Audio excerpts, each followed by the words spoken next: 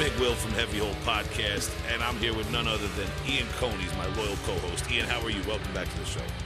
Doing great. Happy to be here as always. Thanks for giving me the ring, Will. Oh, yeah, like Lord of the Rings, man. It's yours now, man. It's your curse now, man. The show is yours to run with. No, I'm still cursed at the helm of this cursed ghost ship, the Heavy Hole Podcast. Shout out to Tom and Justin behind the scenes every week on the production and all that sort of stuff, and all of the other loyal co-hosts out there, man. Ian, it's been a while since I had you back, man, but this is your triumphant return, man. I did happen to see you over there at the Broadway. You ascended the stairs at the Broadway in Brooklyn, as did I.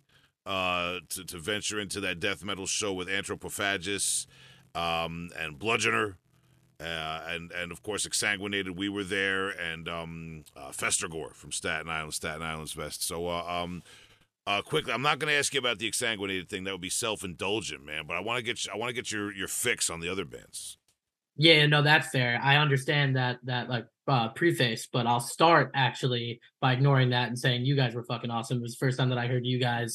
Had a really great time watching you. It definitely won't be the last time I'm checking you guys out. So anybody else out there, if you see Will's band headed to a mountaintop near you, just like the upstairs at Broadway, please make the trek up the stairs because they're worth it. I paid Ian to say that. I'm handing him. Yeah. I mean, I'm literally opening a window to show him my Venmo right now. I don't even have Venmo. I still use PayPal because I'm middle aged. Delivering. I think you're delivering one of the big oversized checks for that one. You know, because that was just such a good pitch for you guys. So. Yeah, the Publishers Clearinghouse check. Check for us with a montage of Exsanguinated on tour. Exsanguinated is literally on the road right now as this episode is being uploaded. Look for us on social media across the Midwest and down south and coming back home by way of Pittsburgh at the Shred said last date, but and we got a Long Island date popping off at the end of that. Ian, I'm sorry for this WWE promo drop. Let's talk about the other bands that played. No, you got to cut one. You got to cut a promo. So, no, I thought all bands were great. Festergore, actually, that was my first time checking them out or hearing from them, and then I was headed out mainly for you, and then the last band on the bill there, I think I'm saying it right, Anthropophagus or Pophagus. I don't really know, but they were great too. I mean, that was I actually said to my buddy after it, like they kind of reminded me, and I think it's mostly just from like looking at the gear that they're playing with and stuff, almost of like Horrendous out of Philly, where it's like got this I don't know. It's like not superly distorted or anything. Like I feel like it's just a pretty organic sound, and then they kind of try to let their riffage do the talking for them more so than any kind of like tonality element or anything. I had a fun time watching them. The whole night was a blast. So I would definitely say though that you guys were what I was like, oh wow, they were a fucking wall of sound that hit me in the face in a great way. So I was pumped on you and the last guys more than anybody else. Thank you, man. And it was great to be there with the Anthropophagus and Festergore. Festergore, we did a whole episode if people want to know about Festergore, a young band from Staten Island creeping on the come up. And Bludgeoner, I think it was their first show, young band. Shout out to Mike. I know one of those guys from back in the day. Kind of glad to see him active with this band and looking to see what they do, man. Looking to see what they're going to do with their time out there, man. Bludgeoner the one, because I think I came in maybe a song or two into their set. They kicked it off and the vocalist had like the sledgehammer at the end, right? Yeah. Like he was holding that guy for the last tune, and that was a fun time. So bold move. Sledgehammer. Opening up to the sledgehammer, man. I'm glad the landlord wasn't watching. Could have shut the place down. So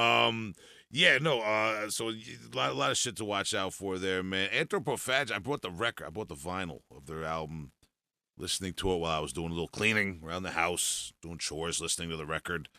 They do a thing where the vocalist is kind of guttural, but he pronounces the words so he could, and scary lyrics, disturbingly scary lyric, kind of like almost like an Impetigo vibe in that sense, where the vocals are this guttural, pronounced, but almost like serial killer 70s exploitation. Like there was some of the things he was saying. He had bars. I'm just gonna leave it at that, man.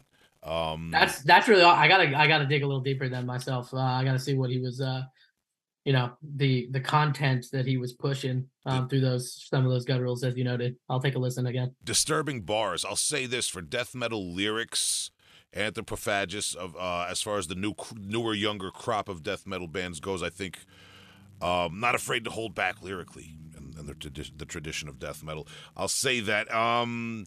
Now pushing on.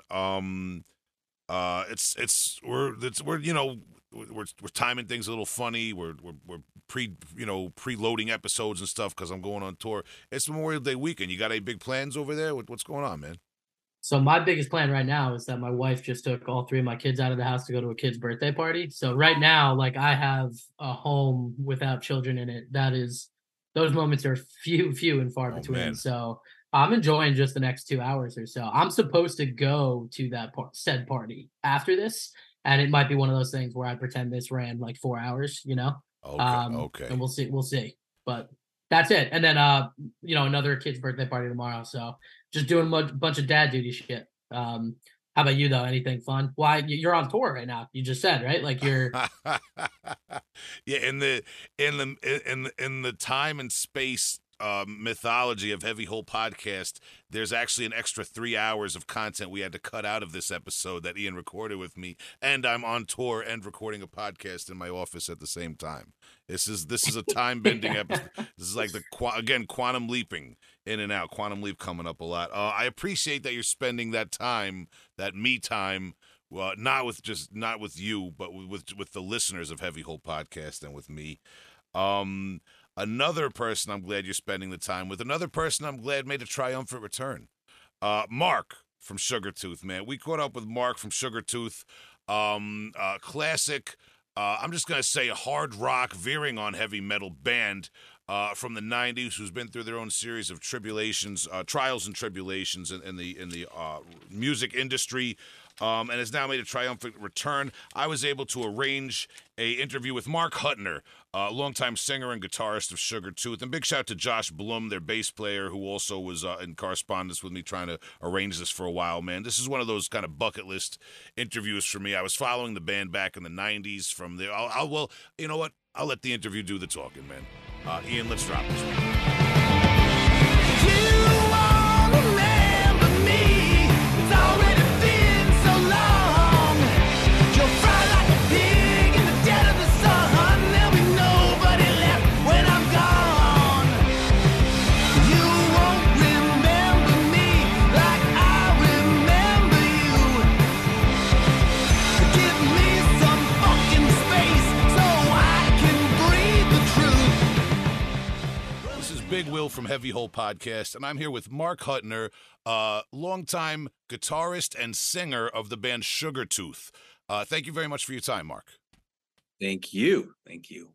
Yeah, we appreciate it, man. And as we're going to get into, you guys are back after an extended hiatus with Volume 3, your appropriately titled third album. You've released several singles and videos. We're going to get into all that, but as the listeners know, I like to get into a little bit of your background.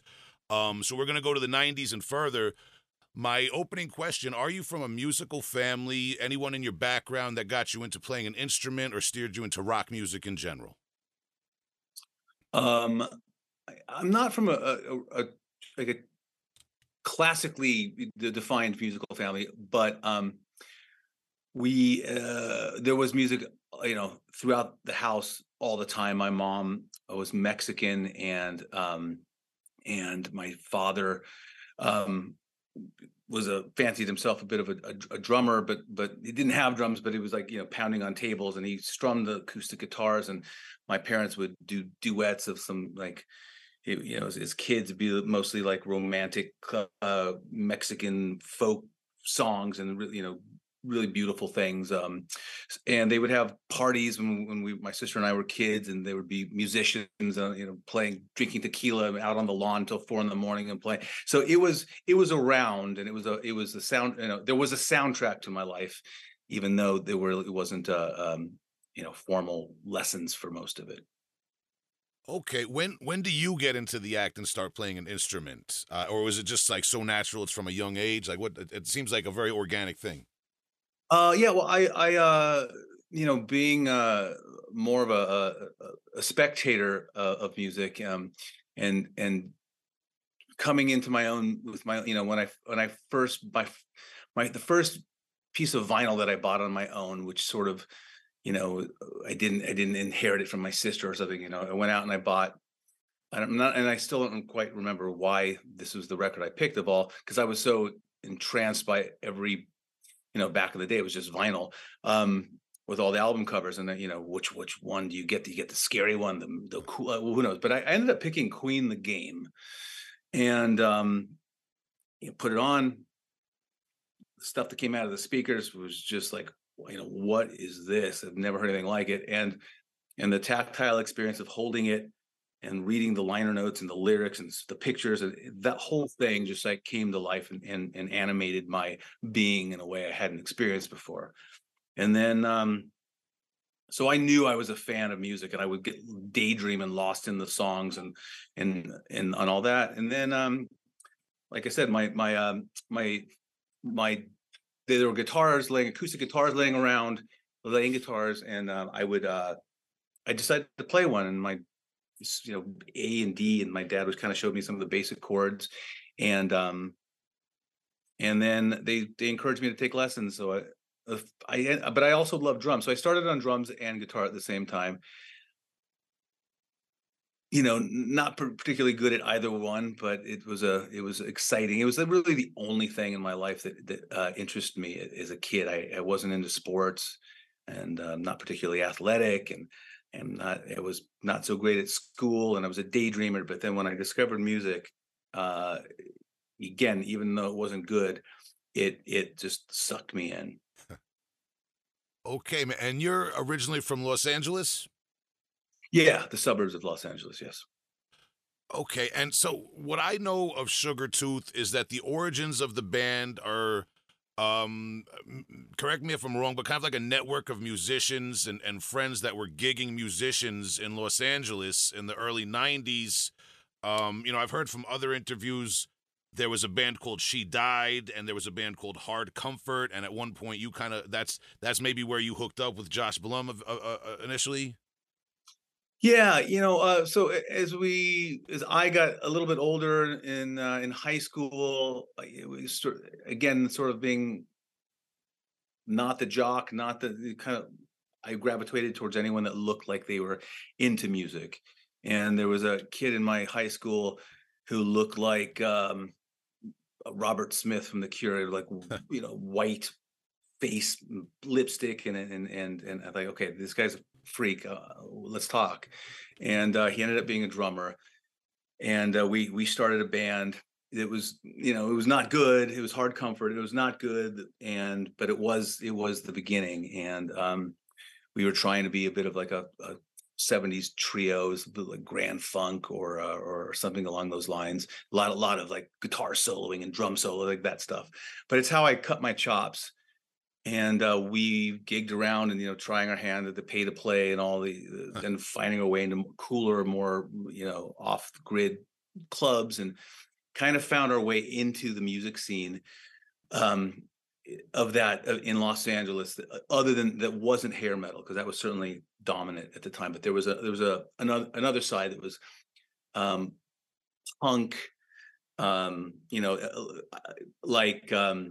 It was kind of past the early LA punk stuff, so it was more like the first Jane's Addiction album, the first Chili Pepper record or two.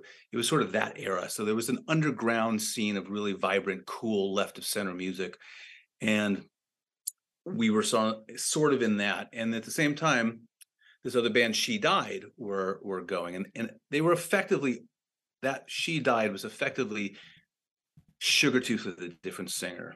And eventually they realized he couldn't sing, and they had kicked him out, and they were like, what do we do now? And there was a female that I had dated who was now dating the brother, and She Died of somebody, and she connected us. And so although She Died and Hard Comfort were on the scene, the LA circuit together, and we probably shared bills, we were not really acquaintances. And so when the call came, it was a bit out of the blue for me. And and I never auditioned. I never done anything like that before. So it was like, all right, let's see what this is. And it worked, and it rapidly took on a life of its own. And here I am, 78 years later, still talking about it. It's, I mean, I'm Long Island my whole life. I've been to Los Angeles a few times, but I don't know Los Angeles. Gigging as a musician, especially late '80s, early '90s, that sounds like a hard racket. It's people have this maybe stereotype of it being the kind of like the big game out there, and you get chewed up and spit out, so to speak, and that sort of thing. You mentioned pay to play shows and that sort of thing. Like, do you have any recollection of that? Am I off base with that?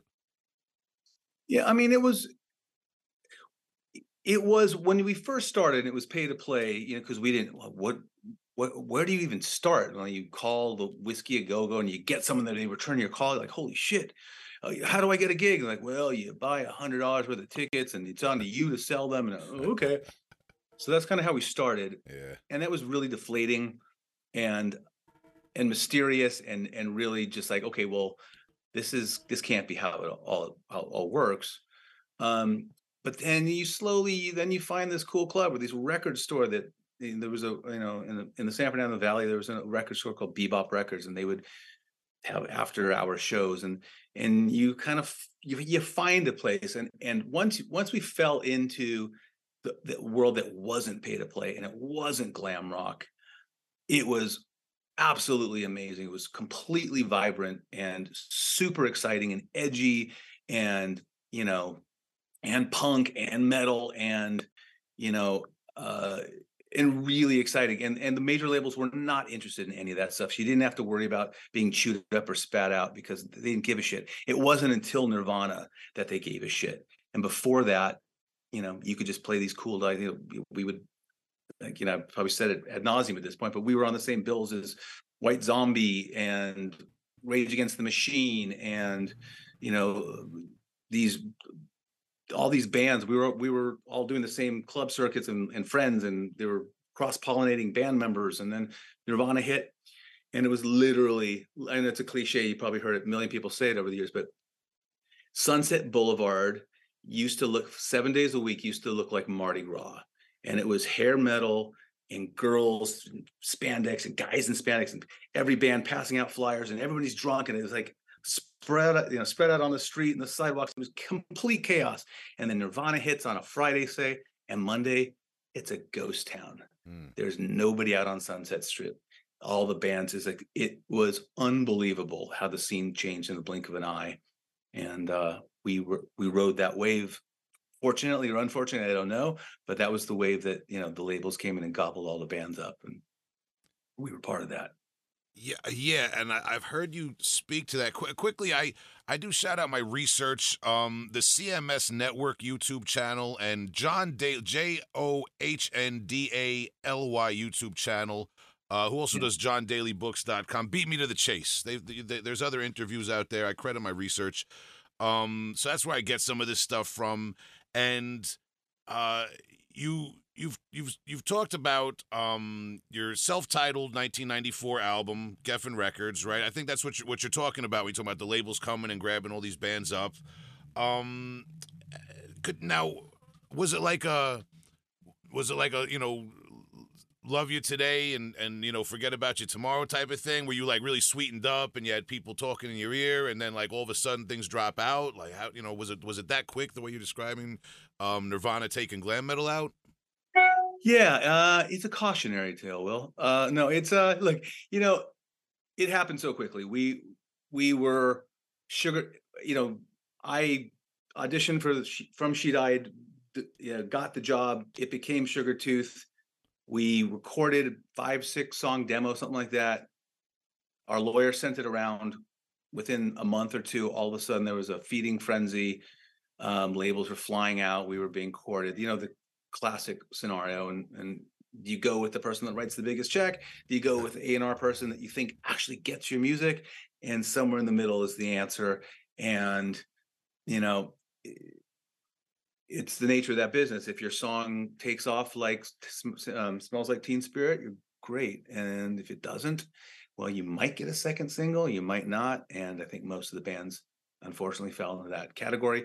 So many amazing bands, but some did go on to, obviously Tool continued to do very well. Rage certainly continued to do very well.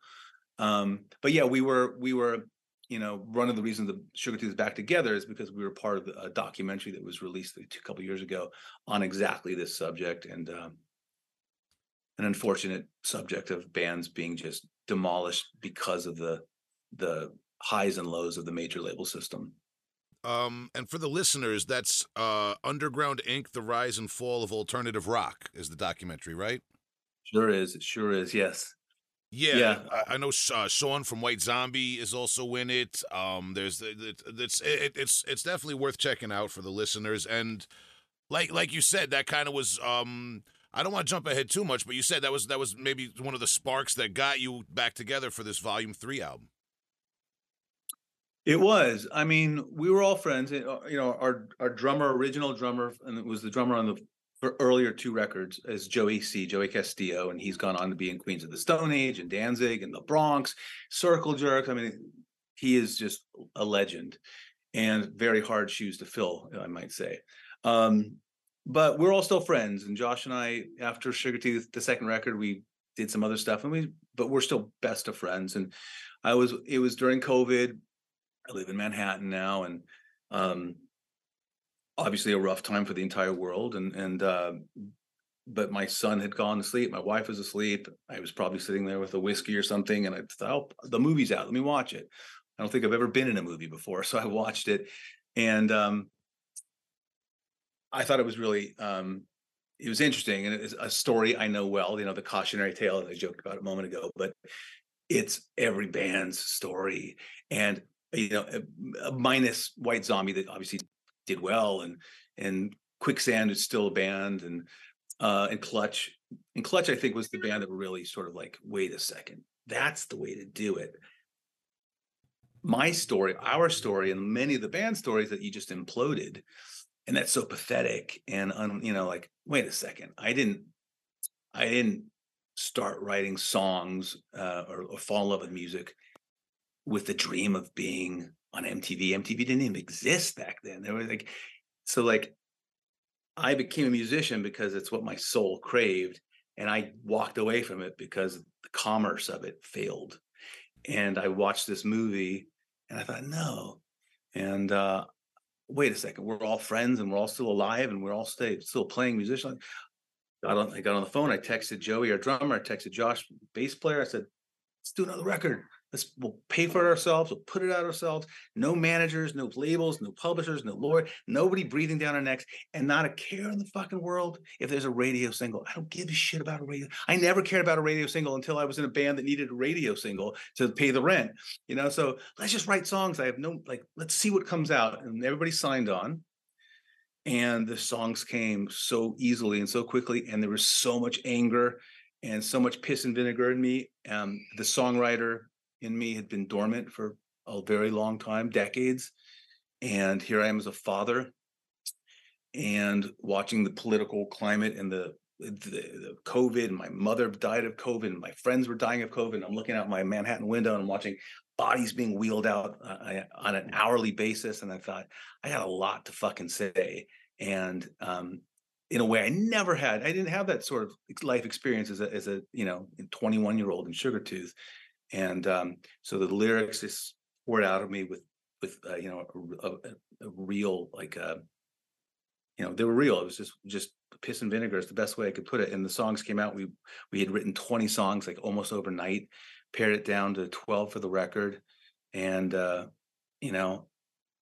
what I'm most proud of the record, I think, is that I always find, like, when a band, you listen to a band's first record, and they 30 years later they're putting out another record, the natural assumption is they're not as good as they were, or they're not as angry as they were. All of a sudden you're like Rod Stewart singing, these easy listening songs. But it's not that. And I think what we did is we tapped into the anger and angst of old.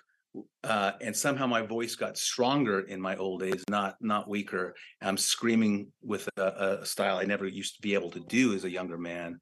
So anyways, the record, I think, is like, wow, this is real. And like, I could get up. I would put that on, and I feel like I could teach these young kids a thing or two about rock and roll. Uh, all right, a lot there. A lot, no, a lot there, man. I appreciate that, man, and I'm sorry for your losses. As you stated, while we're on this topic of the writing of the album, in my notes here, something I did want to ask you about. There's, like you said, 12 songs. If I'm going to pick one song specifically, there's a video for it that people can check out. I've been what you become. I've been what you've become. Such a great song title and idea.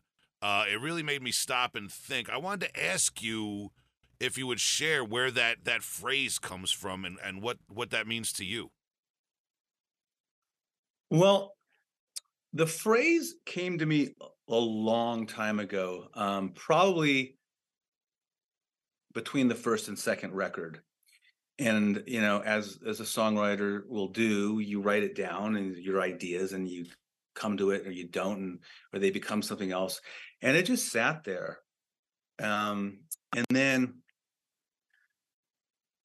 when it came to, like, we're now writing this record, and we had the music for this song, for that song already done. Now it needed lyrics. Now it needed a melody. Now it needed a chorus, vocals. And my brain just went right to that phrase. And it was the lyrics that built around it were largely about a particular political figure I won't bother talking about, but it was, I was able in my brain talk up to a certain person that was really, a source of my anger and frustration, and build a narrative out of that, at least in my head. I never like to, all the songs in this record are about something, which is different than the first two records, which I might have, talk in abstract or create imagery. But this was different. I was approaching it as a different kind of songwriter. But I never wanted to be explicit. I never want you to know exactly who I'm singing about or what I want you to be able to interpret it.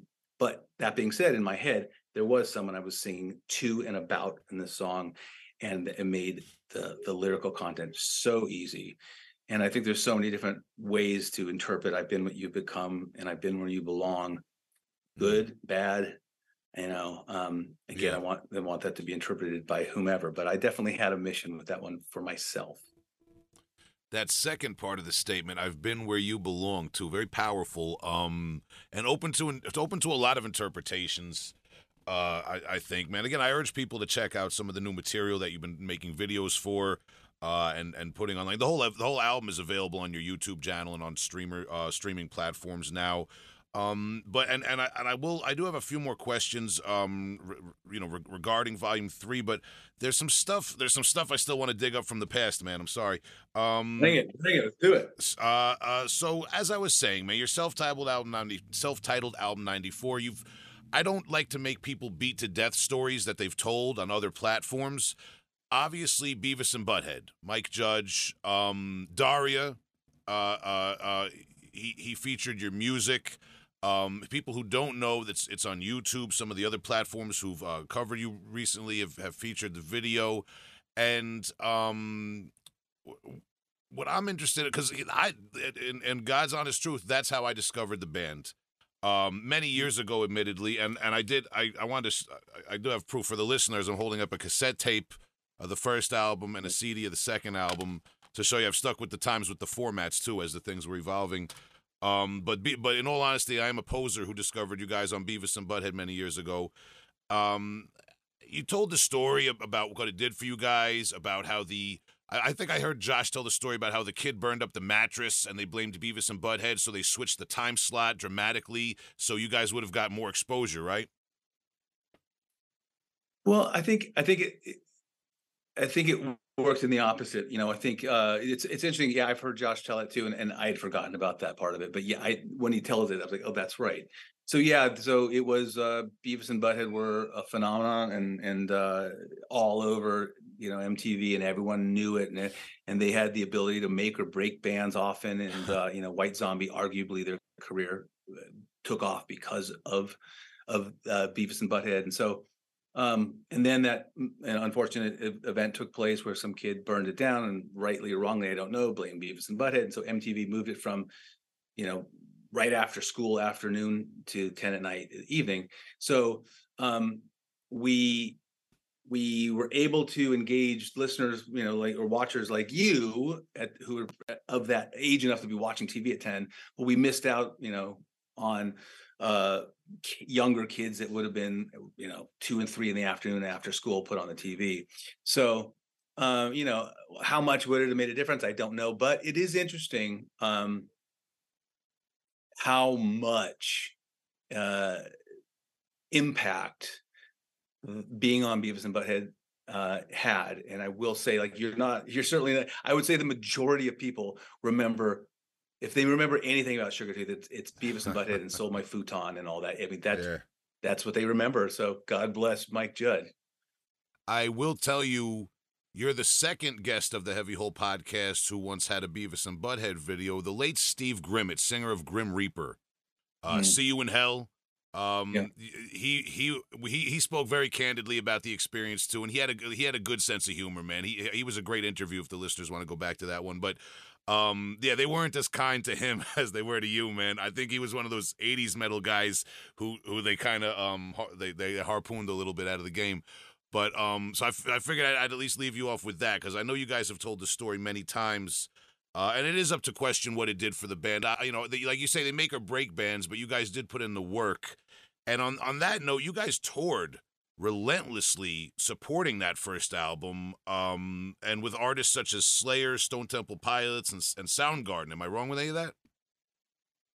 No. Well, I guess to be a little more, some of them we toured with, some of them we just played shows. So we opened for Slayer at Iguanas in Tijuana, Mexico, and that was absolutely bonkers. We toured with Stone Temple Pilots for weeks, and we played.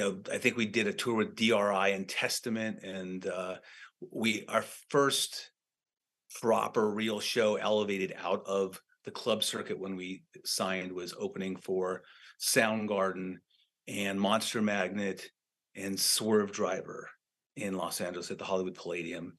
And we had some really strange tours. I had forgotten, but Josh was talking about, we opened for Delight. That was a strange one. But we've had some amazing shows, and it was hard. It was a hard time because, music had evolved. You'd mentioned like some of the Grim Reapers, like there was music turned its back on that kind of a hard rock scene to embrace the Nirvana-ish scene. And there was a lot of you didn't, if you wanted a real shot at success, you didn't want to be associated with the harder rock stuff of the past era. And so, there was concern as you're touring with I don't know, DRI or whatever the Testament or whatever the band was, are they considered cool? Or are they considered cool to the crowd that we wanted to get to? Or if you take that tour, are you going to be looked at as a metal band when you're trying to break out? Whatever it is, there was a lot of overthinking involved. And, we were young and arrogant and thought, well, we're better than, we don't belong on that tour. So we unfortunately turned down a lot of tours that probably would have done us very well. And in hindsight, looking back, I'm like, it's like, metal, rock, glam, grunge, whatever. Like it's music, and it's hard, and it's aggressive, and I'm actually a fan of all of it. And I pigeonholed ourselves out of fear of we've got to sell records. We got an MTV. Mike Judge likes us. We can't be opening for that metal band. It's got to be Smashing Pumpkins or whatever it was. So. What can I say? Arrogance.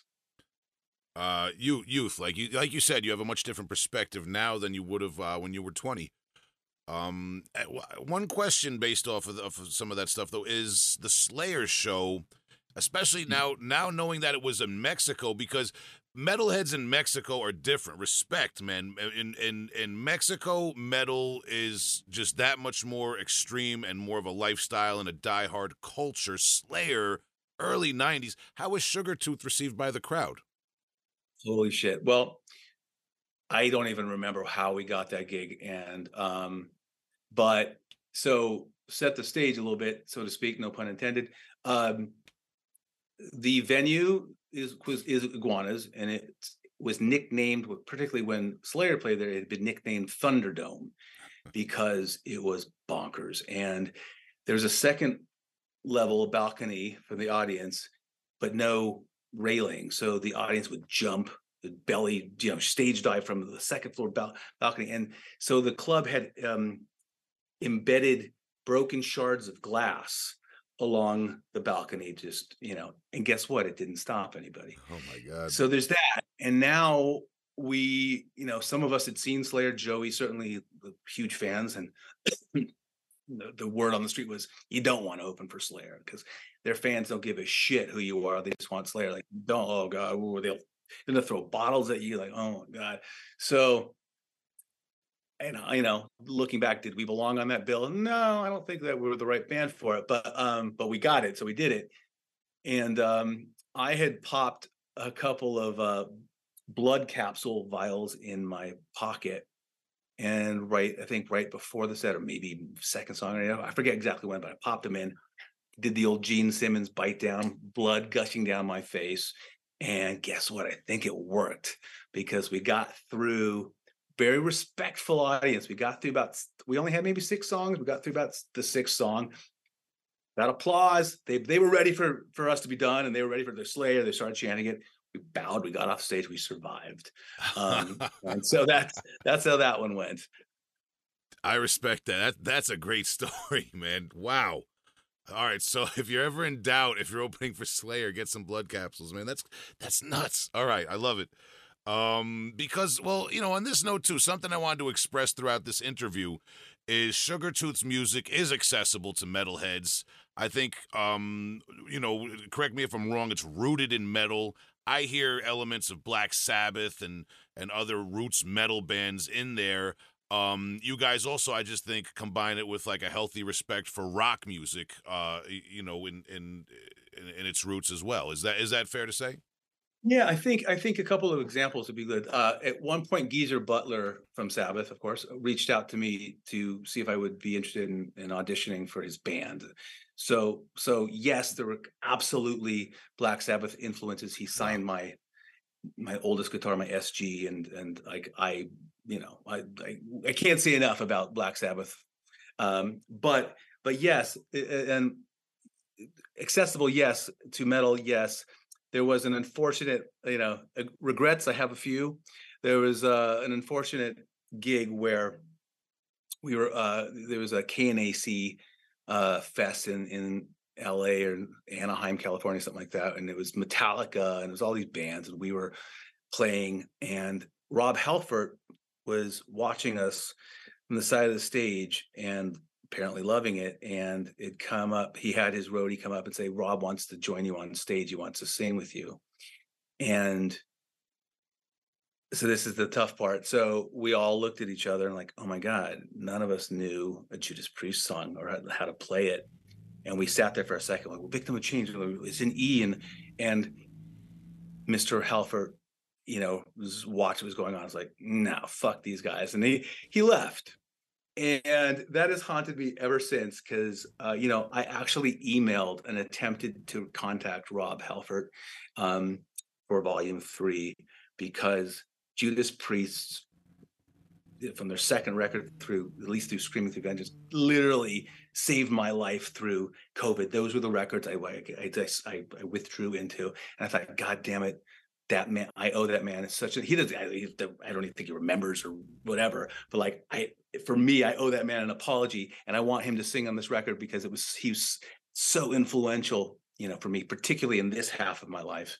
And so I reached out to him, and mea culpa, and I don't know if you remember the event, but this is then, good Lord, and my apology, if you're interested, if you're available, like blah, blah, blah, blah. And I got no response, but I tried. Yeah. But I think that highlights that our music is accessible, hard rock and Sabbath and Slayer. I mean, we're still hearing from Slayer fans that saw us that concert. We're like, yeah, man. So if your mind's open to it, you keep your ears open. I think we might be something that you would enjoy musically. Check it out for the listeners, man. And that's, I feel so bad because who can be expected to do a whole set? I mean, look, I'm in and out of death metal bands. I try not to make the podcast about me, but one time we were supporting a much larger band on a package tour, and their drummer got sick. And they come around, they go, "Can anyone play?" And my drummer's sitting there like, I can't play a 10-song set off the cuff of, you know what I mean? Like of course, totally. and it seems like you're dissing them, like, "Oh, I've never even heard your band," but no, it's like I'd have to, we can't just do it on the fly. It's an awkward position to be in, man. But we appreciate, Totally. yeah. And Rob fucking Halford, man, you better get it right. If he's joining you on stage, you're not gonna half-ass a Judas Priest Yeah. song. Oh God, horrible moment. It haunts me. I'll be dreaming about it tonight. Maybe Rob will hear this. You never know, man. Maybe Rob's got nothing better to do than listen to Heavy Hole podcast. I don't know, allegedly. But all right, just a couple more questions.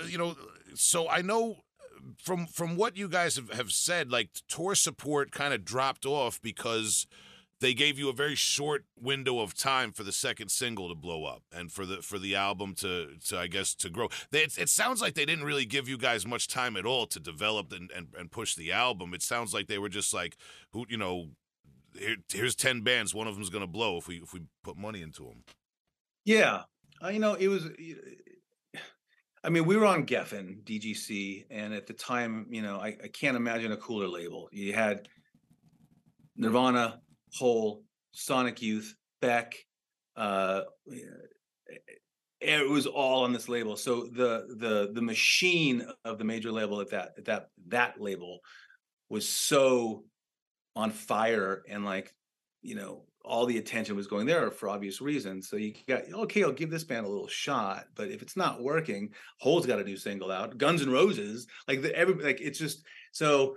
One of the reasons we signed there is because it's Geffen and all these amazing bands. They must know what they're doing. But then actually, it's kind of against you because, common sense. Be like, well, this is working. You're a gamble.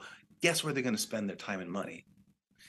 So yeah, by the time the second single came out, I don't remember the details, but it might have been 3 weeks, 4 weeks at radio, and it didn't jump. And they pulled the support and they come home, guys. And we came home. I think we got offered a nice show. I think actually maybe I think Motley Crue had invited us to open for them, but Joey Castillo had gotten a call from Danzig and said, "We need a drummer," and he left. And at that point, it just pulled the rug out from under us. Like, I mean, he was like, the battery of the band, and brutal to try and replace a drummer like that. So Josh Blum and I came home to lick our wounds and say, how the fuck are we going to what are we going to do now? So that was that's how the first album cycle had ended. And it was a dark time for us mentally. Oh, okay, man. And you guys did quickly. I just want to comment on the Sound of Solid, your 1997 album. Still, Geffen did stick with you and put out the second album there.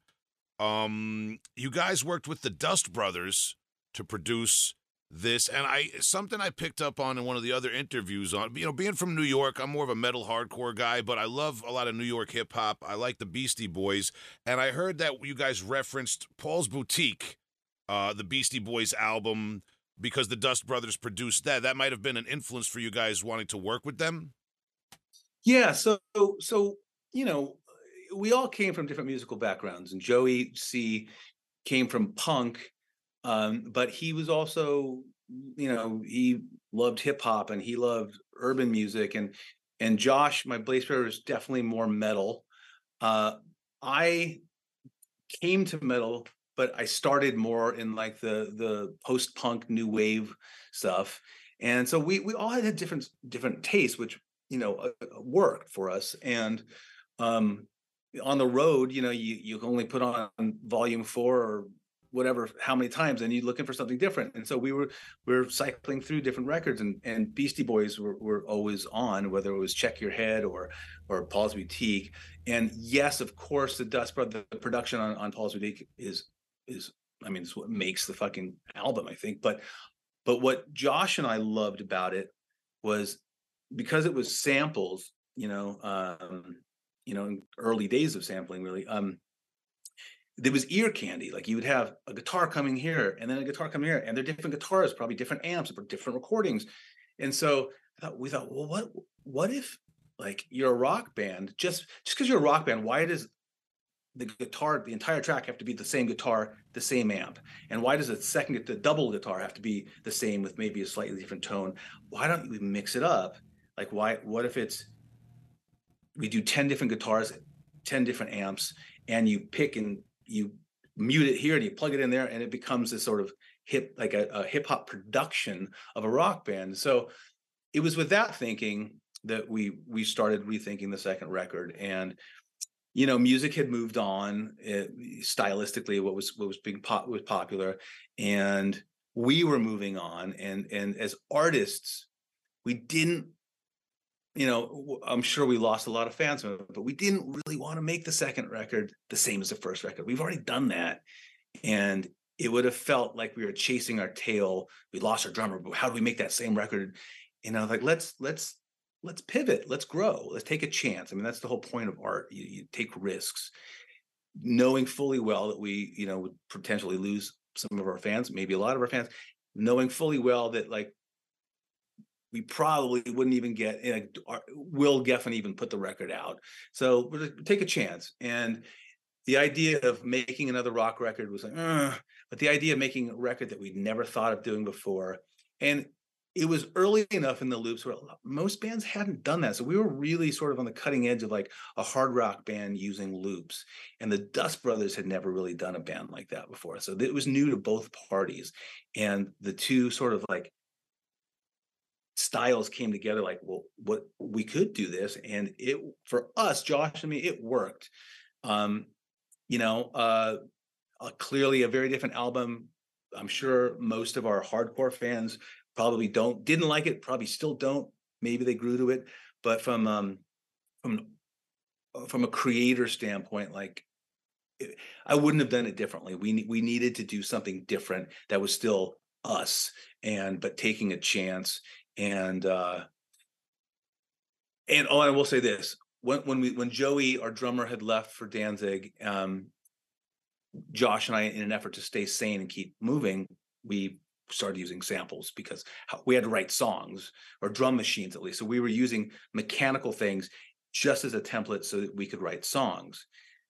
But that process, the songwriting gets influenced by the mechanics of it. So all of a sudden you've kind of demoed a song that has a mechanical feel to it. Like, oh, wait a second, if a drummer comes in, now it sounds almost too organic because I'm supposed to use. So it was the Joey's absence and the need for a mechanical drummer sort of laid the foundation for us being open to trying this new thing. And the Dust Brothers hadn't even done Odelay yet for Beck, which was obviously his big one, and for them too.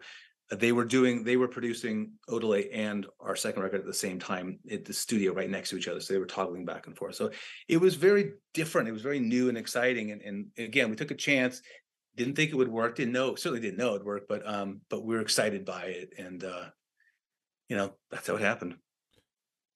Fair enough. And what I'll say is it might not have the kind of like raw energy of the first album, or the angry hard rock metal edge of Volume 3, but Sound of Solid, it does. First of all, like you said, you guys were ahead of your time. There's a lot of people nowadays with loop stations and digital effects boards that take the place of pedals, doing what you're talking about, like switching tones with different guitars, looping things, and having different. You can have there's pedals now. I don't know the name of the gear, but I'm sure you're familiar, where people can have all sorts of different settings from amps downloaded into them, and play that right through a line into the PA if they want, and all this sort of stuff.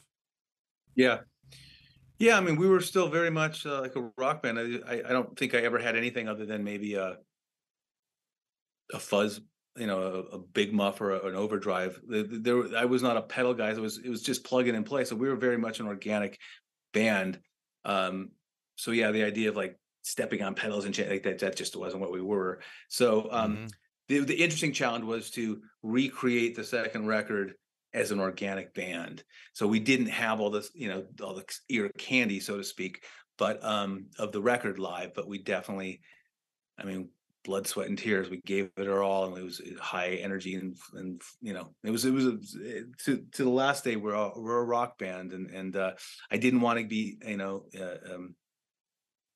tethered to electronic stuff. Like at the end of the day, I didn't want a loop to go bad and be like, oh shit, what do you do? Like, no, that's not.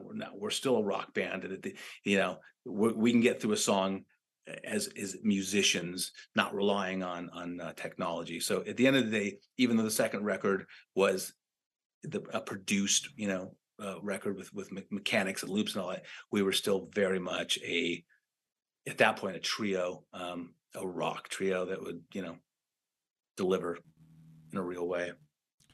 I respect that, man. That's something that we talk about on the podcast a lot, in the context usually of extreme metal, is the amount of digital aids, and I don't want to call it with drum triggers and things like that, and that people use to great effect. But there's kind of an old school mentality amongst a lot of people, like, yeah, if if all you have is amps and a drum kit and a microphone, you should be able to get through a set as well. But that's a debate for another time, man. You've been generous with your time, and I do want to get on to talking about Volume 3 a little bit more. I know you guys said you wrote this mainly over the internet, the way a lot of artists are doing things nowadays, especially during the last few years. But here's my question that popped into my head when I heard you talk about that. You guys were in rehearsal rooms, toured together, playing lots for years. You and Josh Blum, your longtime bass player, colleague, and co-writer. So the fact that you guys already had this solid years-long foundation of having written together, played together, jammed together, spoken the same musical language, when you guys said, all right, let's just start exchanging files, was it just that natural? Do you feel like, because to be perfectly honest, Volume 3 sounds very natural, especially when contrasted with the first album? Yeah, I think Josh and I, our bass player, and I became fast friends and became best friends. I think he's absolutely one of my best friends, and I know I'm one of his. And through the good times and the bad times when we were writing songs, like he's my musical soul partner. Like we have a thing. We can finish each other's musical sentences, and we're very different. Like he brings like a different style. He's not like your classical rock bass player. Like he has a bit of a kind of funk to him, but it's not a funk band by any stretch. But what he brings to it, and I offset it with my not funk or metal, whatever I do, the two come together in a really nice and I think unique way. So we had maybe 10, 15 years of writing together under our belts, and whether it be for us or other bands that we'd produced throughout the years. So when we had some ideas that we were kicking around from first and second record that we reanimated for Volume 3. So what I just realized today is the first song he had written for this record ended up being, he'd sent it to me and I liked it, but it didn't really resonate. It wasn't like the rock thing that I was thinking we would do. And it laid there dormant. And right as we were about to go in the studio, a friend of ours helping produce it said, wait, this song, it's really good. You should try and write something on it, Mark. Just try it. Just like, not on the record. It's not going to make the record, but just try.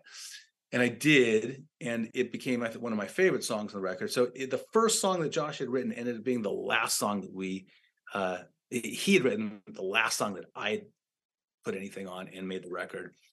But we would exchange, it was GarageBand, so we could have the virtual drummer already plugged in there and give us an idea of what it would sound like. And it happened so quickly.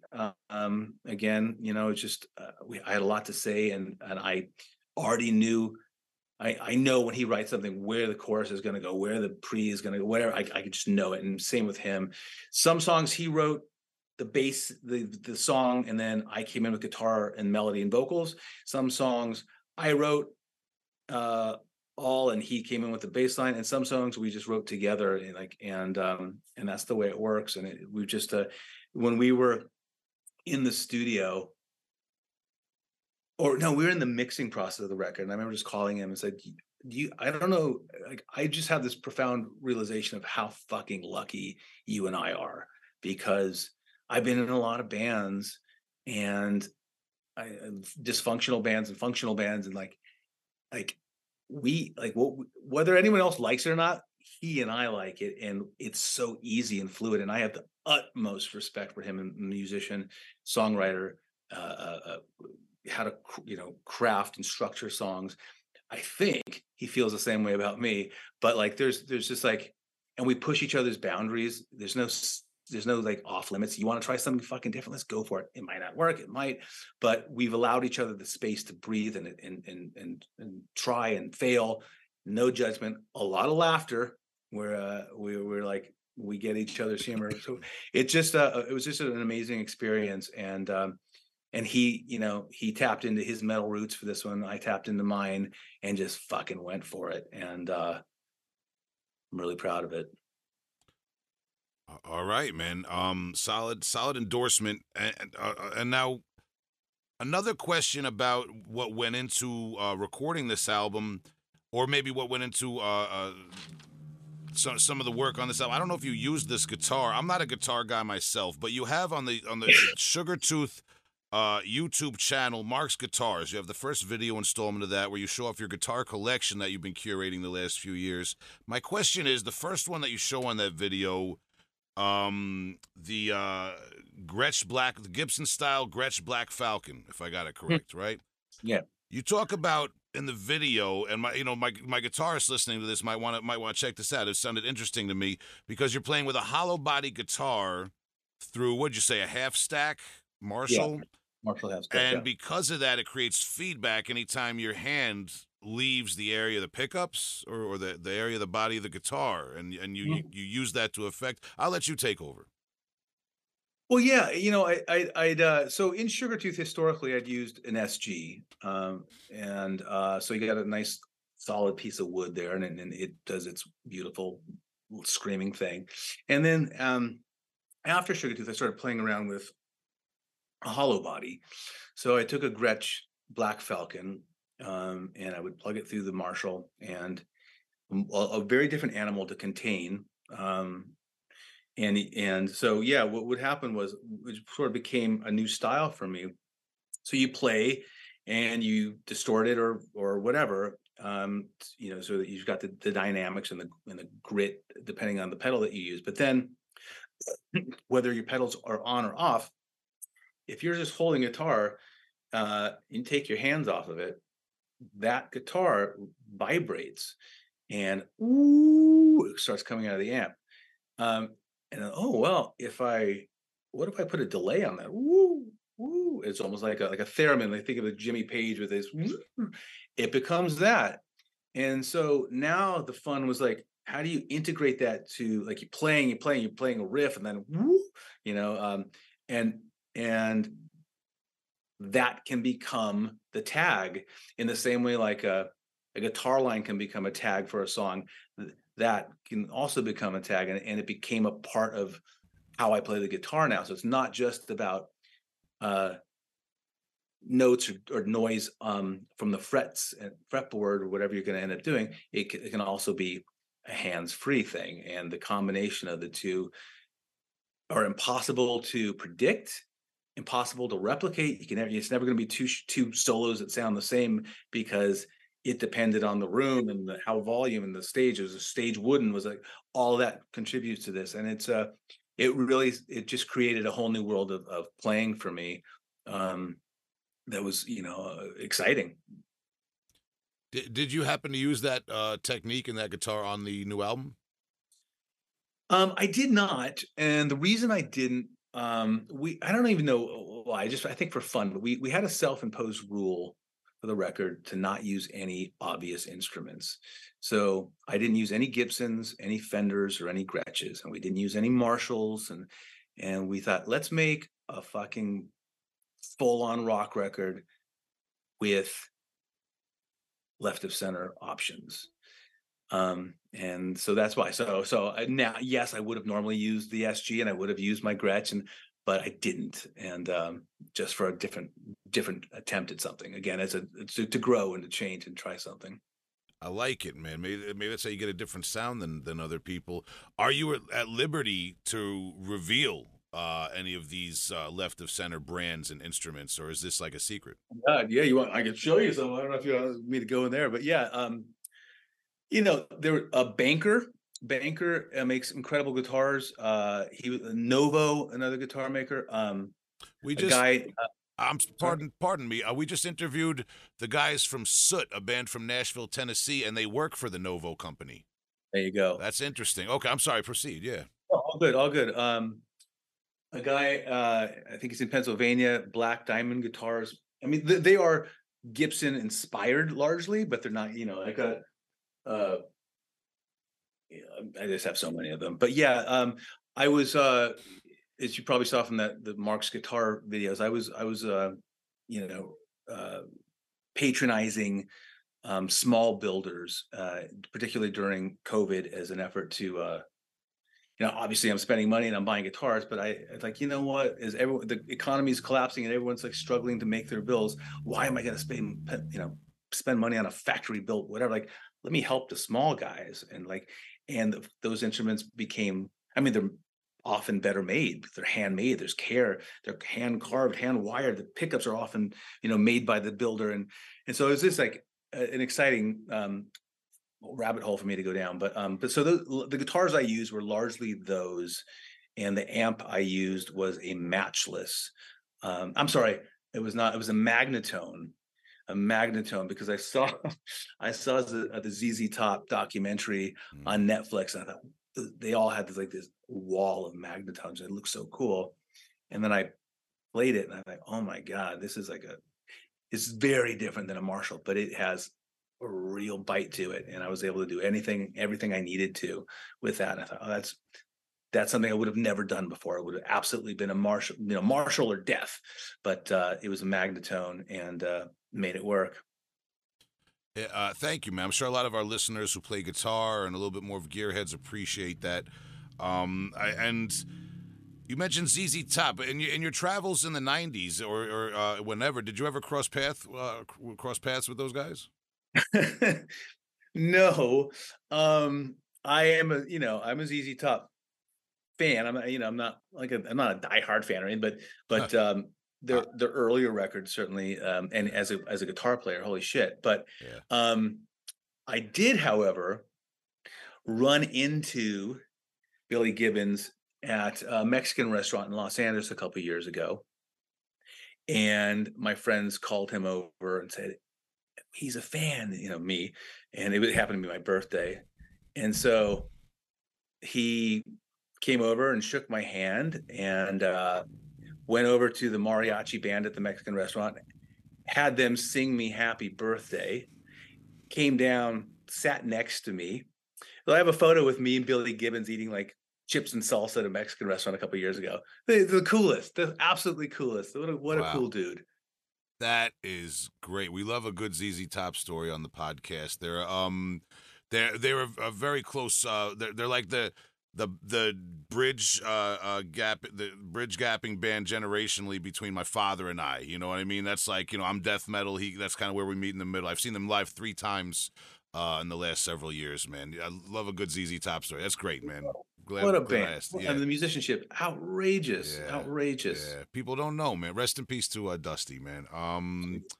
But it's interesting. You hear it, whether you want to, if you recognize that, you hear it in Queens of the Stone Age. Josh Homme is a ZZ Top fan, and he was certainly in the documentary. But I was listening to their new record. It's coming out. I heard an early copy of it, and there's ZZ Top all over that thing, and there's the Cars, and there's but ZZ, I think certainly as a guitar player, if you don't get Billy Gibbons' tone and his ability his licks, it's like then you're playing the wrong instrument, even if it's like not your thing and you're a shredder or whatever. Like, he's a masterclass in taste and tone. Absolutely. I had to borrow my father's truck the other day because my Jeep was in the shop. The only CD available in that truck was Afterburner by ZZ Top, and Yeah. I listened to it front to back, man. Yeah, you're not lying, man. After the listeners, go check out all the new Sugartooth materials. Check out ZZ Top if you haven't too, man. Do some homework. For the Fandango other side people. 2. I love that record. Yeah, man. Well, this is actually a good segue too because we give you the opportunity to plug and promote anything else. After this kind of like winding down question I always give, but your website is sugartooth.band, right? Yes, because why not? That I love that because there's no like I didn't know if I had it right, but that's how it came up when I looked it up. Yeah, every time I type it into, I'm like, is this right? There's no .com or I want to get that from my band. Sugartooth.band. You can download the new album. You can get all your links for wherever you want to listen to it. You can get on a waiting list. You guys have a variety of T-shirts, up to 5X for the big guys, I'll mention. Videos you can watch right there. Old show flyers, which is interesting to go through, and I also do credit as research for this. So great website, sugartooth.band. If you want to learn more about the band, there's a little bit of a history there too and all that sort of thing.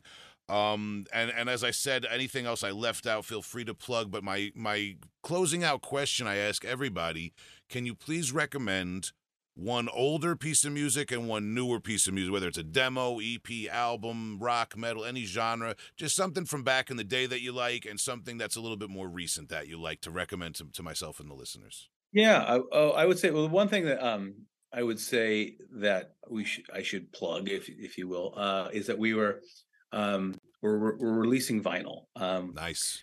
I'm a vinyl collector from the get-go, from Queen the Game in probably 1980 or 81 or whatever it was until now. And so I realized we don't have vinyl, and that doesn't sit well with me. So we're making vinyl of certainly Volume 3, the new record, but we are also in the process of getting the masters from Geffen or Universal now to press the first 2 records on vinyl as well. And we're also pressing CDs of Volume 3 because, interestingly, we realized that a lot of people don't stream music, and a lot of fans that are my age, your age, roughly, still listen to CDs, and that's their go-to. And I thought, let's do it. So I'll plug that part. Looking forward to that, man. I'm a record collector myself, man, and it's formats are coming back, man. Well, I'll leave it at that, man. But I'll let you take over. Yeah, no, I agree. Again, as I sort of mentioned, like the tactile experience as a kid, I can think of like so many. I remember the Ozzy's first 2 records. Like, I don't know how many times I stared at the artwork on Blizzard of Oz or Diary of a Madman and tried to decode what are the symbols in the back? Does it mean anything? And like the unbelievable. And you don't get that certainly on CD, and you don't get it from streaming. And so, to the extent that I can contribute to that holistic participation in music, I'm in. Music. So I'm sure many people have heard of them at this point, so I'm probably not turning too many people onto it, but a band called Idols out of the UK, IDLES. My wife is a music publisher, and she signed them, full disclosure, but they are unbelievable, and they are angry, heavy. They are, they're like 1976 London punk sort of anger and honesty. The difference that I think makes them stand out is, and arguably maybe the best live show I've ever seen. Like, my jaw fucking dropped. And I've seen it at this point 20 times. But the difference between them and like the punk of old, and there is absolute anger, but it's not fuck you. It's like, let's fix this. There's a positive message. Like, we're a community. If we stick together, we can affect change, and we're not gonna stand for this bullshit. And like, so it's a weird inclusivity to this sort of their version of punk. And I think it's really, really amazing. And if you haven't heard them, the records may or may not speak to you. The live show will floor you. And they're just getting bigger and bigger. And they're on tour, I think, with LCD Sound System coming up soon. But they're, make no mistake, it is full on guitar rock. Okay, so that's new, that's current. Something old that I mean, there's so many different genres, but given that I'm speaking to a hard rock podcast, and I'll try and stay a little bit on topic, but I would say a band that a lot of certainly not common knowledge, although they have a huge, like a real fan base. They've been around, they're legends as far as I'm concerned, but a band called Hot Snakes. Okay. They're from San Diego. They used to be Drive Like Jehu, and then there's the Rocket from the Crypt. So all of those are interchangeable members. But Hot Snakes, they have a handful of records. The one that I love is called it's a yellow one. It's called Suicide Invoice, and the singer has the voice I've always wanted, raspy, screaming like Kurt Cobain on a perfect day. And it's just tough downstroke. It's not punk, it's not metal, not really solos to speak of, but it's and it's not bar rock either, but it's kind of all of it. And I just think those records, that record in particular, are just amazing. Just yeah, and they still tour occasionally too, and they're old dudes. They're like me, maybe even older, and they'll school anyone in the audience. Yeah, to be honest, I have friends who I know are into Hot Cross. That's a Hot Cross. It's a band that I'm not as familiar with. I really enjoy Drive Like Jehu. Yank Crimes is the album I'm most familiar with. I had a friend who was really into them years ago that put me onto them, man. So yeah, that's kind of like a whole. It's John Reese. It's the same crew, and it's that same voice. It's the same singer. Hot Snakes. I think it's 3 or 4, maybe 5 records at this point. One's a live one, but I would say the first 3. The yellow one, I would start with the yellow one. Oh my God. So good. Fair enough. Yeah, Hot Snakes. I said Hot Cross. I interviewed a metal band called Hot Cross, and I accidentally shout out to Mike. I accidentally called them Hot Snakes, and now we're talking. I said this is the wrong thing, man. Good. Yeah, that's the listeners know I get switched up sometimes. But Marc Hutner of Sugartooth, sugartooth.band, if you're more curious about all this stuff we've been talking about, especially Volume 3, the new album that we're anxiously awaiting vinyl and CD of. Thank you so much for your time and for telling your stories here on Heavy Hole Podcast. Do you have any parting words for fans of Sugartooth and listeners of our podcast? Look, well, thank you first off for having me. I'm honored and I'm flattered, and I don't typically talk about myself, so I've been enjoying, it's like therapy. And looking back on my life, I'm like, oh, I had a pretty good life. It's pretty good, But I am so thrilled and honored to sort of be back at this and in the rock genre. It's not timely music. It's not cool and current, but it's my people. And whether it's death metal, like it doesn't really matter to me. It's like an aggressive form of music that's guitar based and has something to say, and I'm so proud to just be a part of it. And that people are embracing us, and that it's even a dialogue that's being had still, listening what's on the radio and me seeing like the world is upside down. Where is the anger? Where are these bands? Why? And so again, this is the world that I've retreated into again, and I'm it seems like we're being embraced, and it's a lovely thing. But I'm just if I picked the right genre to be a part of it. And so hats off to you to like being a mouthpiece for it.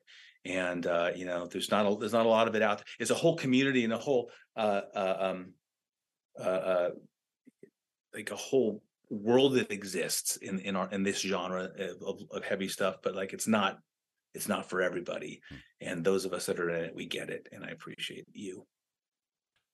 Likewise, man. Thank you for that, man. And we're gonna be on the lookout for you guys with pressing up those formats and for the fourth album, whatever it's called, and more, man. I can't do volume 4 is already taken, so I gotta come up with something different for the fourth. I was gonna say, I almost said that. Quickly, any plans? I know you've said that if there's live shows, it's got to be the right the right offer and the right circumstances. Anything to speak of? Any plans yet, or for people who would ask, what's going on with that?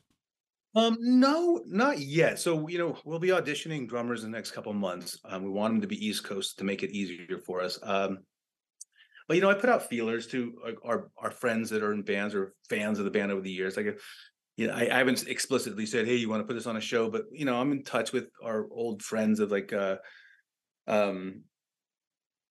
Fu Manchu and have reached out to just putting it out there, sending them the record. We were all of the same era and bands and friends, and if any of them, just when we're ready, I'll maybe reach out in earnest, be like, anybody want to give us a show? But I think ideally what we'll do is play 2 or 3 shows locally in New York or in the area to cut our teeth again, get our, get this aging body up on stage and see if I can get through a show without collapsing. And then once we have like our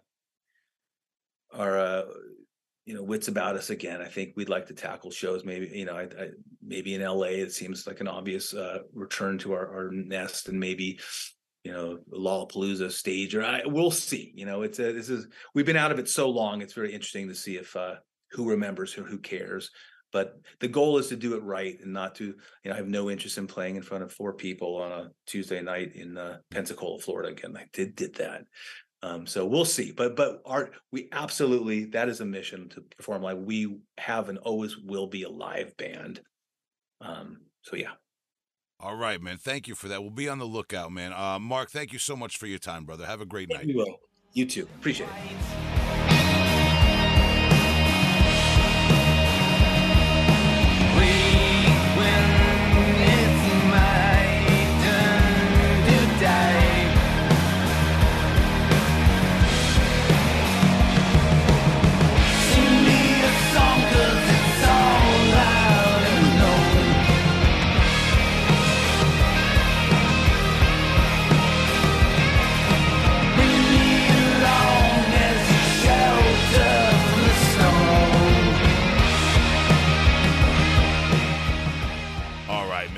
Big shout to Marc Hutner from Sugartooth. Ian, you're still with me, right, bro? Absolutely. Would never leave. Wow, man. That's the loyalty we need on this team. I want all you other co-hosts to listen to that, man. Shout to Ian on it. Yeah, Ian, and with that said, we had we have a few recommendations. People know I fly solo on the interviews. I bring you guys help me frame things out, man. It's just the way we kind of do things around here. But I did tell you to check out Sugartooth. You started giving me a little of your perspective behind the scenes, and I liked it. I want you to just roll with what you were saying before, man, about when you checked out Sugartooth.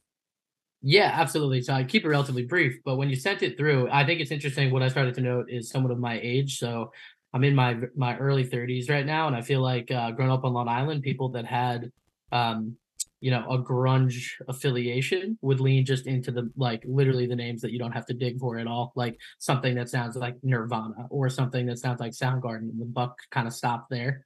And I feel like after listening to the tracks that you had sent through to me for this newer Sugartooth release from this year, like in a weird way, it kind of seems like it would fit on, I thought of like some TP record roster affiliates. Like it almost had like stoner rock or like a little bit of like sludge doom, not like death doom, but like a little bit of like this. I don't know what it was, and it's not really that had this like bluesy element at all.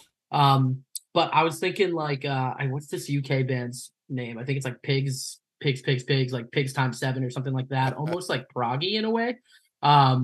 And no, I thought it was really cool. And I looked up on Wikipedia, and not sure if they noted this, but the concepts here, like it said that they regularly open for Slayer, and they also noted like Stone Temple Pilots in the 90s or something like that.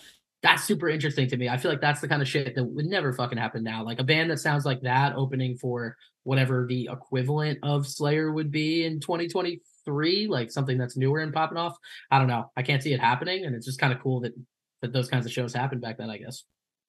Yeah, man, we had a great discussion with Marc Hutner about that. He talked about the Slayer concert where he put fake blood on himself, man. Maybe that's the trick, man. But, I feel like hard rock was just a little bit more wild back in the early 90s, too. The quote-unquote grunge or alternative scene. You're right. In hindsight, obviously, the specter of Kurt Cobain, I'm not discounting at all respect for him and his art and his legacy, but and Chris Cornell, rest in peace, Soundgarden, there's Alice in Chains. There's so many kind of like deified martyr type rock star characters from that scene who maybe overshadow certain other artists, but like any other scene, there was like a great gold rush, kind of for the record labels that Marc talked about, and they were just one of many bands that kind of got lost in the sauce out there, man. So I'm really glad that they're back, and again, we urge you to check out their new album, man. You just heard us talk all about with Marc Hutner. Some other stuff we're going to talk about now. We're going to get into some recommendations and shift gears a little bit. Ian, how about you go first, man? You want to tell the people what you brought in? Yeah, absolutely. So the artist here is Crawl. The album, it's actually going to be a split EP. The date on it has yet to fully be released, but it's going to be entitled Made as Those Who Are No Longer Alive. And it's going to be a split with another Swedish death metal band, Feral, off of the label Transcending Obscurity. And I know you guys have talked about them in the past, I believe. I actually found this one through Transcending Obscurity's 2023 label sampler. I think there's like 28 total tracks on that guy. Feral's track that will be on this split was one of them as well. Really good stuff if you're just looking to find some newer, death metal and a lot of subgenres that are spinning off of just the wider tree of death metal. I would check out that sampler. But to digress back into Crawl specifically, they call themselves like a crust infused death metal for those that are unaware. They are paced a bit slower in my opinion than a lot of the crust shit that I've heard in the past. Like definitely not like anywhere even near like a gore grind band or anything like that. No grind elements here. It's paced even slower than crust. And I kind of like that. I mean, if you're into buzzsaw like HM2 baked guitar tones, this is for you. And I actually like it because I don't think it's a tired version of that, if I'm being honest. Like there are a lot of bands that have that guitar tone right now in the new wave of old school death metal, and I love all those as well. But I kind of like hearing that tone within this element of more like punk, early hardcore influence into death metal as well. I think that was kind of neat. And yeah, last few things, the guitarist and drummer, previous members there from Discarnate and Demonical, if you're like a Swedish death head, those might ring some bells. And they also have a 2018 full length. That was the last full length that I saw, and actually their only one so far that they put out, called Rituals, also from Transcending Obscurity. So if crust infused death metal sounds good to you, maybe check out Sweden's Crawl from Transcending Obscurity. What were your thoughts on this one, Will? I don't know if you had a chance to listen to it yet. Yeah, absolutely. I checked it out, man. And interesting that's a split release. And quickly, just for our listeners who might be wondering, how can I keep up on all this death metal out there? Maybe you're not coming from the death metal perspective. Maybe you're just here for Sugartooth today. Transcending Obscurity is a great independent underground death metal label that puts out a lot of younger, upcoming, and maybe bands that are under a rock not getting the spotlight they deserve. So it's just a great label overall. That being said, Crawl is this is really good. You mentioned the slower tempos, the word crust. What I got out of this, it reminded, just from my personal experience, it reminded me a lot of some of like the Czech Republic grindcore bands, not the super blasty ones necessarily, but the bands that maybe fall in with like that mincecore kind of polka 1-2 stomping beat a little bit. Malignant Tumor comes to mind. Agathocles, not that they're a Czech band, comes to mind with that mincecore thing. And, it just goes to show you crust, mince, punk and hardcore influenced grindcore. There's a big gray area there.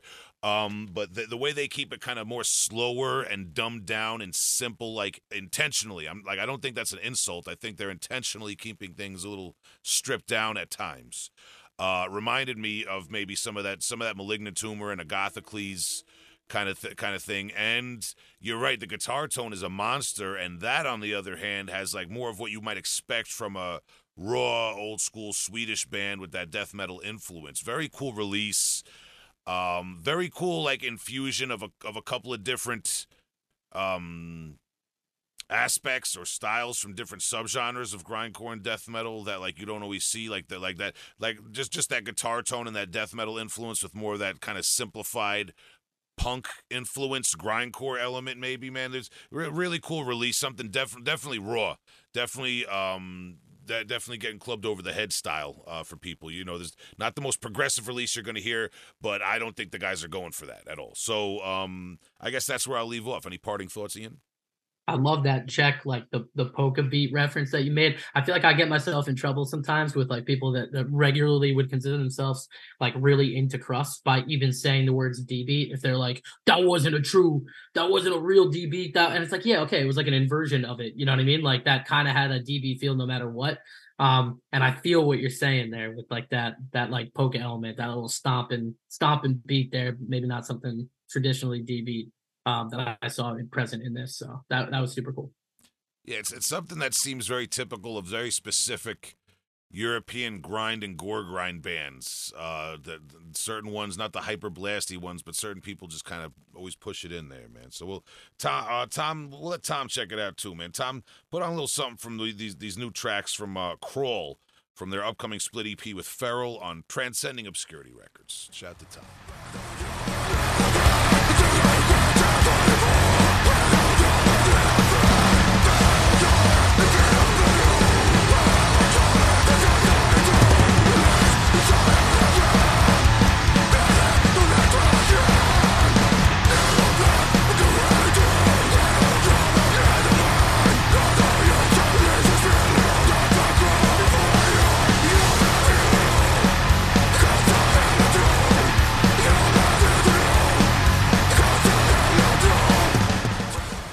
So, my recommendation now, a little bit more old school. I always, there's a pattern lately of the co-host bringing something new and me bringing something old. Nothing wrong with that.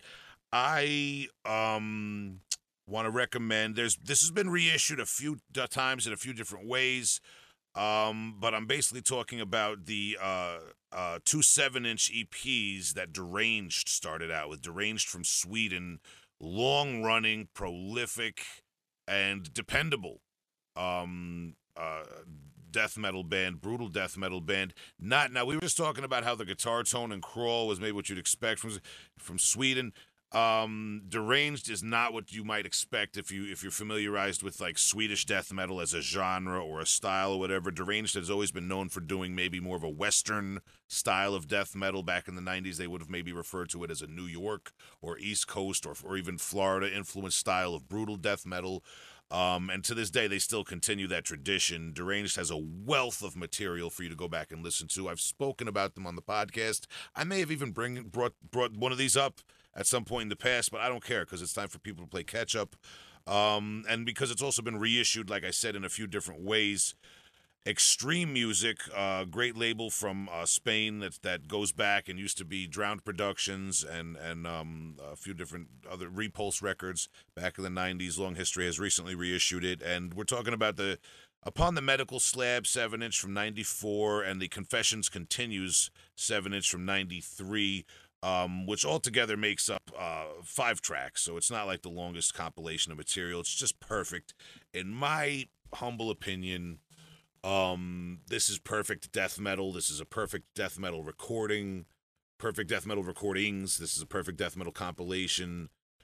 This is everything about the kind of newer wave of more brutal death metal that was moving forward from the thrash era. But before highly triggered drums, before tech death, before the influence of core, before a lot of those other things that elitists don't like. It's catchy in a way that the band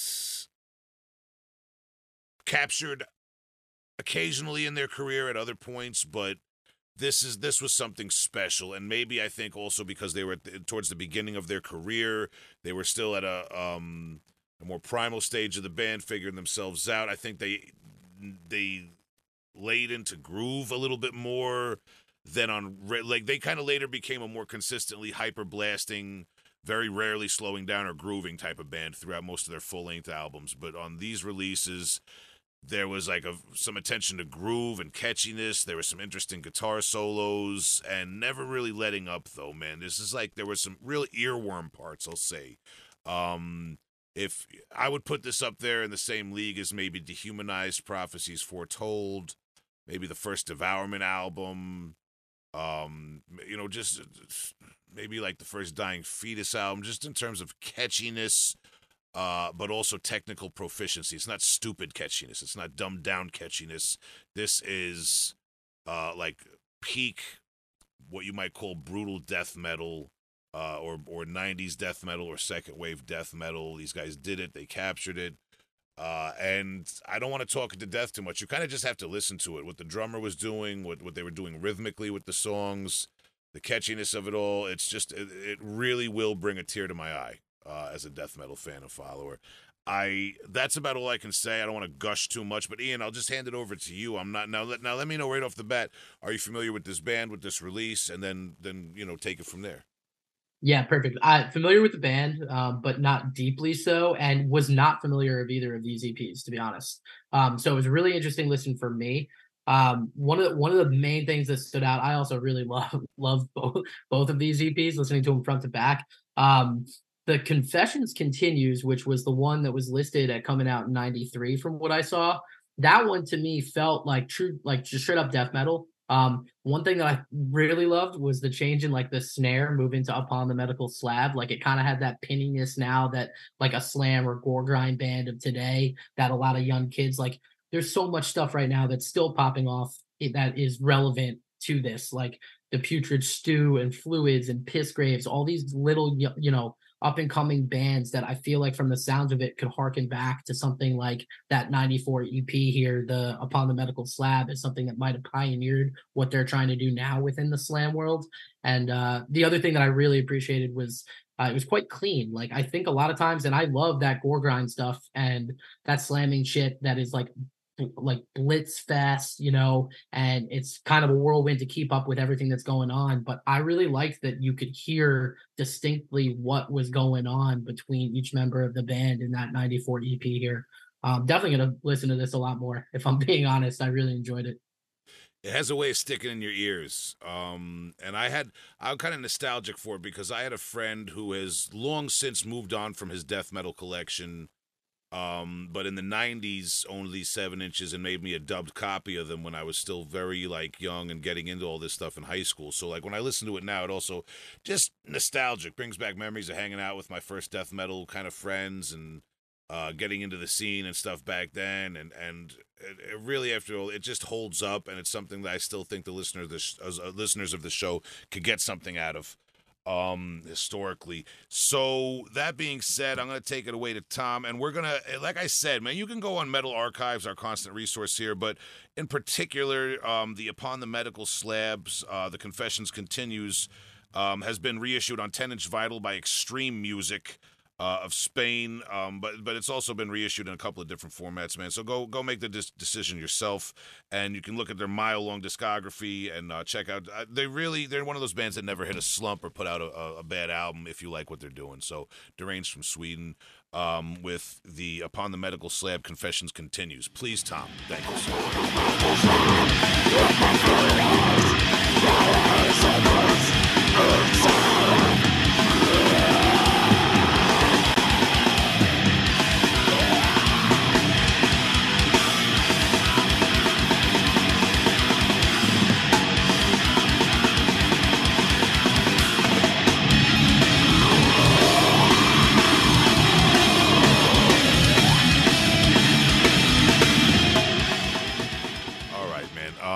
Coming back in now, Ian. I'm just gonna keep. I know you got plans. We're gonna keep the podcast rolling for an hour and a half, right? And you got Perfect. stuff you gotta do. But thank you for bringing that recommendo to the table, man. We appreciate that. Crawl. Anytime I can reference Czech Republic, Gore Grind or Grindcore, I'm a happy camper. Also, check out the first Malignant Tumor demo. More gore, grind, and death metal than the rest of the material. That's my little tip of the day. But it's Memorial Day weekend. I'm gonna get out there, man. I got like Ivy overtaking the garage. I got to get up there with hedge clippers and a scraper or something like that. It's like the Reeking Aura album came to life and cursed me this year. I'm growing broccoli out there. I got to eat that eventually instead of stuff that's bad for me, man. I got a lot of big plans for this summer. Just like you got plans for the rest of the day, Ian. So quickly though, we talked about one show before. I want to pay it forward now. I'm always talking about my shows, which by the way, Exsanguinated still on tour. You can go to our social media and see where we're popping up now, man. We got we're going to be in Minnesota. We're going to be in Iowa City. We're going to be in Pittsburgh, all over the place in a city near you. So check out Exsanguinated on social media. Look for our tour with Mutilatred, Morbid Visions, many others, man. We're going to be performing with a lot of great bands coming up soon. And if you got a question, comment, or anything else, recommendo, hit us on heavyholepodcast@gmail.com or check for the voicemail number. Leave us a voicemail number. Should be right in the description where you're listening to this.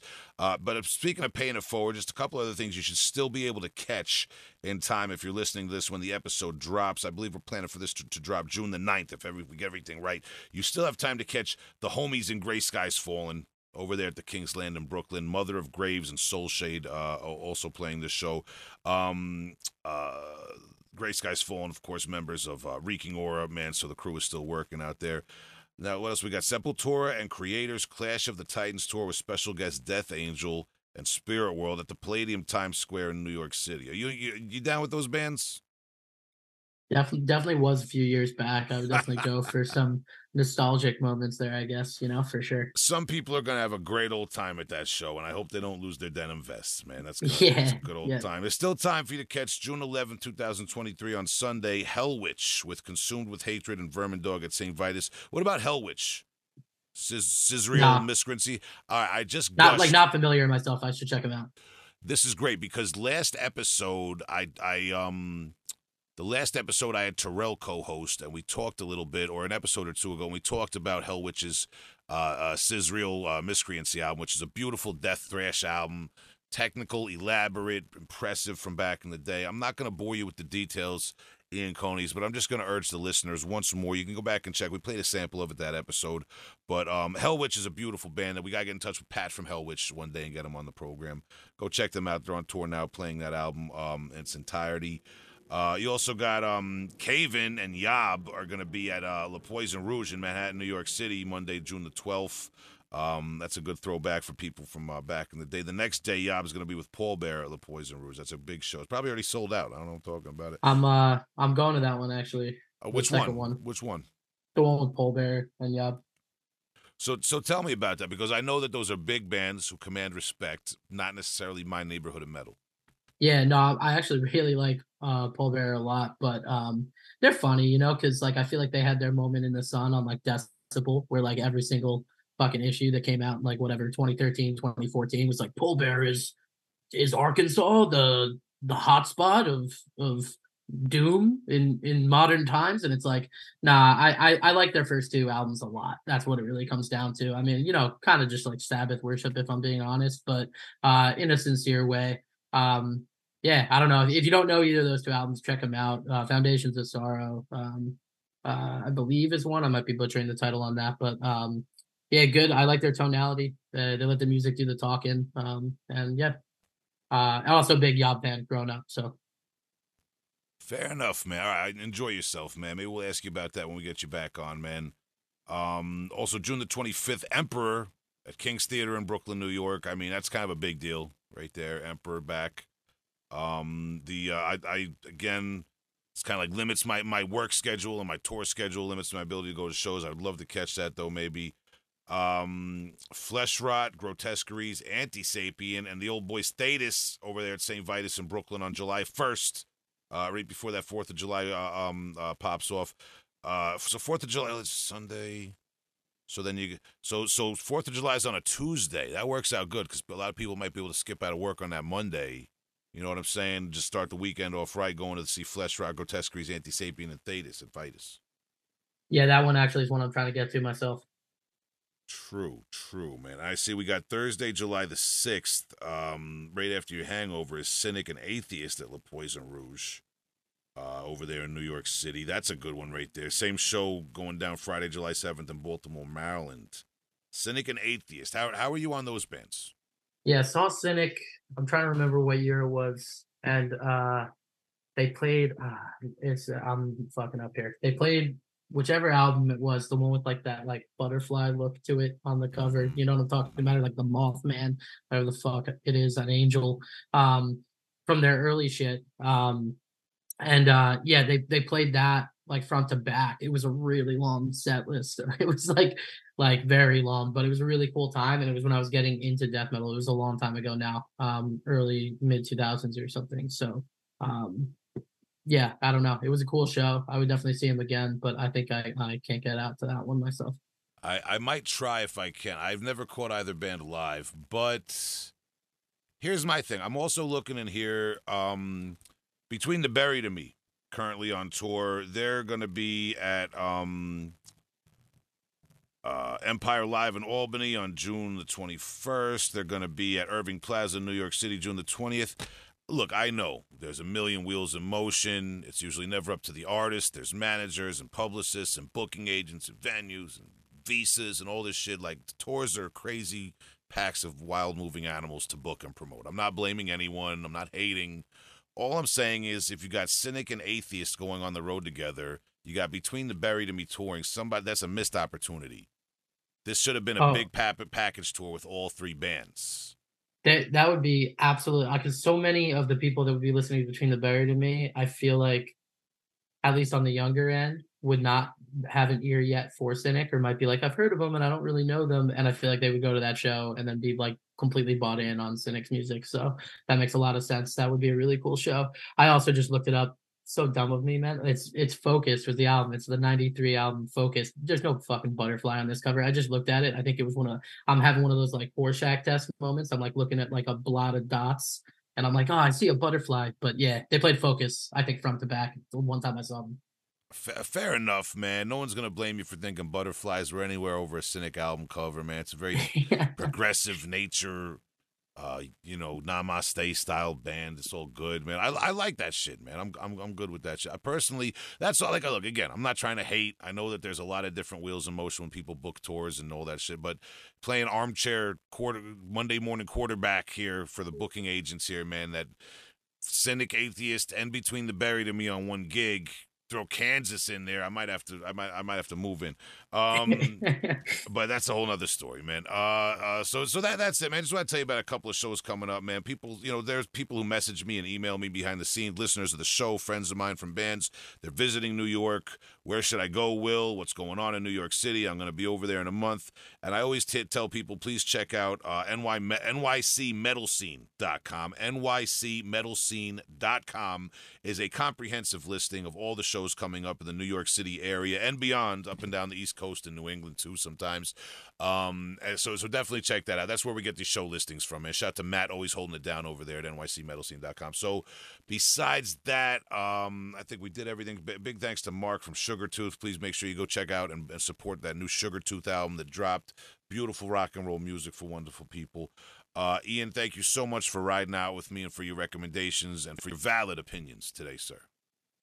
Thank you, as always. I'm here for it anytime. So, okay, man, and we're gonna again, we got Heavy Hole Podcast on Patreon. We got bonus episodes coming up. We've got many stored up there in the past. Tough guy, shout out to our Patreon people.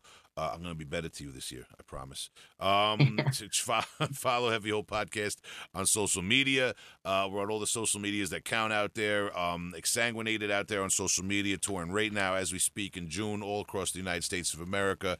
Replicant and False Gods on tour with Reeking Aura this July, coming to an area somewhere around you between New York and Philly. We're going to New Jersey, we're going to Middletown, New York, going to Ardmore, Pennsylvania, and Long Island.